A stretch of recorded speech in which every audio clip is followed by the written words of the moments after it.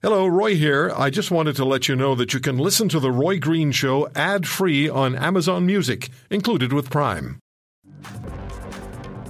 In the state of Pennsylvania, the governor has passed a new regulation, which I find very interesting. We're going to talk about that in just a moment. Also, Donald Trump's election campaign's challenge of the Biden-Harris election win in Pennsylvania was dismissed by a federal judge, and some in the Trump campaign are complaining that the judge is an appointee of the Obama administration. Professor Terry Madonna joins us, political science professor at Franklin and Marshall College in PA, founder of the Keystone Poll, the oldest poll conducted exclusively for Pennsylvania, and specialty is the American presidency and political behavior. Professor Madonna, thanks for coming back. You were with us a couple of weeks ago. You're getting a real workout in your specialties, aren't you?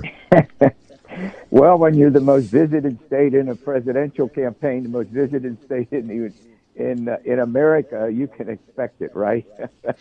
Well, absolutely. Now, what do you make of the federal judge's decision and the message to the Trump campaign? If I understand legal language reasonably, it was go and don't come back. Yeah. Well, here's the situation. There have been a number of lawsuits filed on behalf of or I should say by the Trump campaign. There's no doubt about it. And trust me, they have every right to file these legal suits. The problem is they're not getting anywhere with them.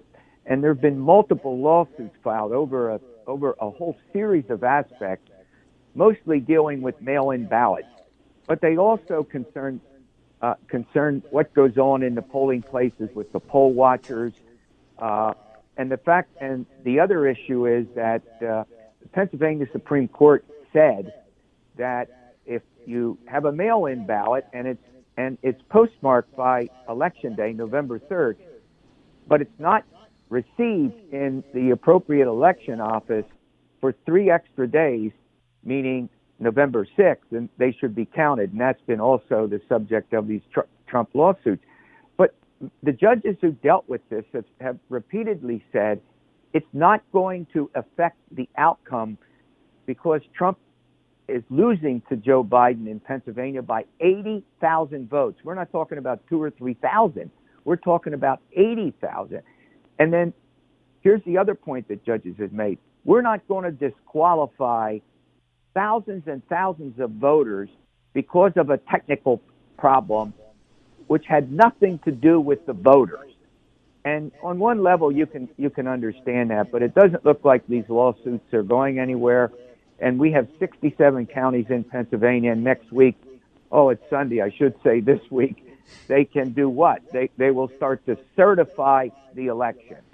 And so Pennsylvania's electoral votes, 20 of them, are on December the 14th when the Electoral College meets to actually elect the president of the United States. Biden is going to get, unless something dramatic happens that we can't even begin to exaggerate on, that 20 electoral votes from Pennsylvania will go to Joe Biden.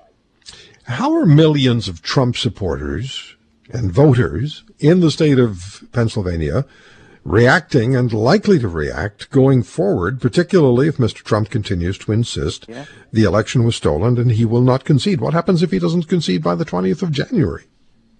Well, I'll tell you what. Well, let's answer the first part. Over 70 million votes President Trump got. Yes. Now, he's losing handily in the popular vote to Joe Biden, no doubt about that. The fact of the matter is that his voters are loyal and they're going to stay loyal, and the scuttlebutt coming out of the nation's capital is that Trump may well run in 2024.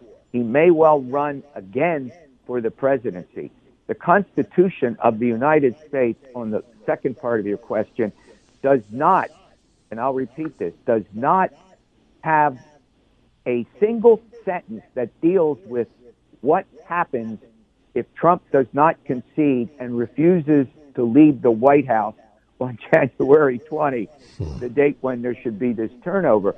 My sense is that he'll be physically removed, if you get my point, if he doesn't leave. I think he will actually leave. The real question I have is, does he resign?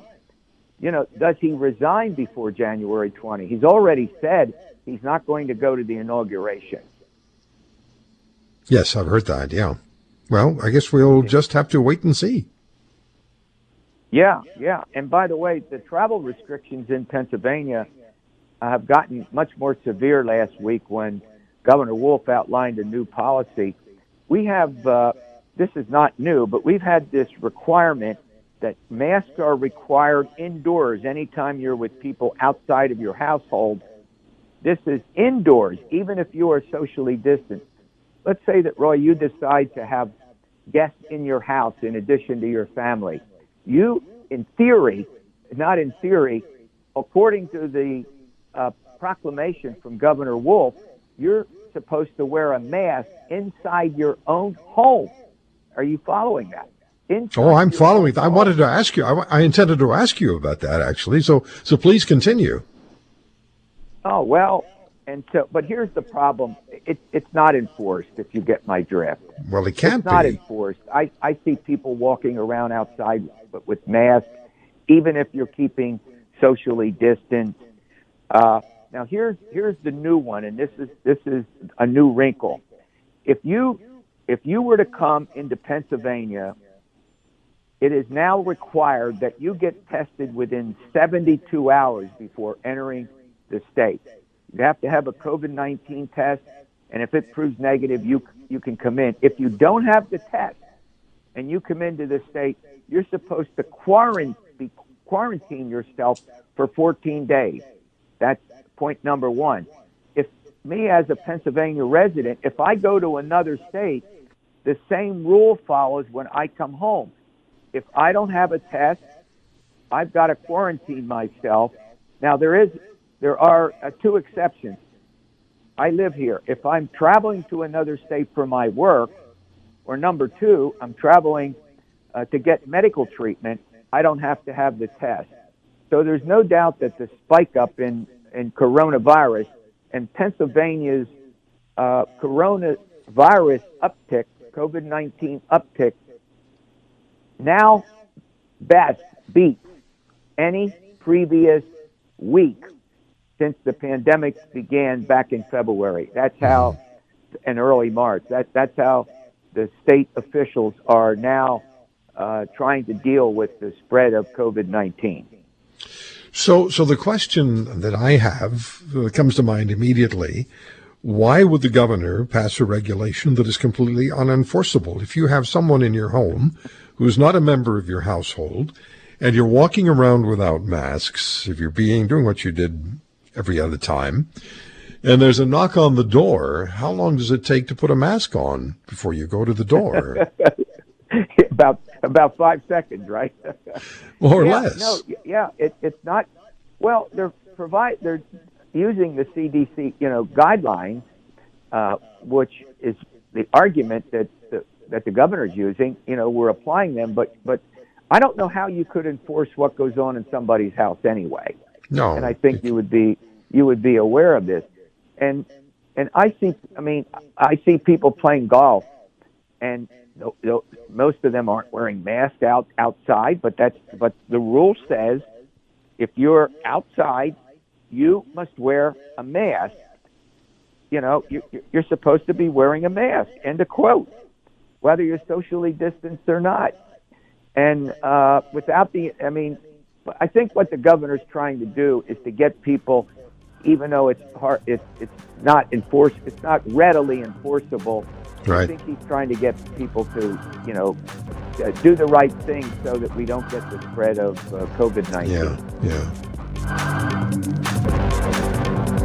If you want to hear more, subscribe to The Roy Green Show on Apple Podcasts, Google Podcasts, Spotify, Stitcher, or wherever you find your favorites. And if you like what you hear, leave us a review and tell a friend. I'm Roy Green. Have a great weekend.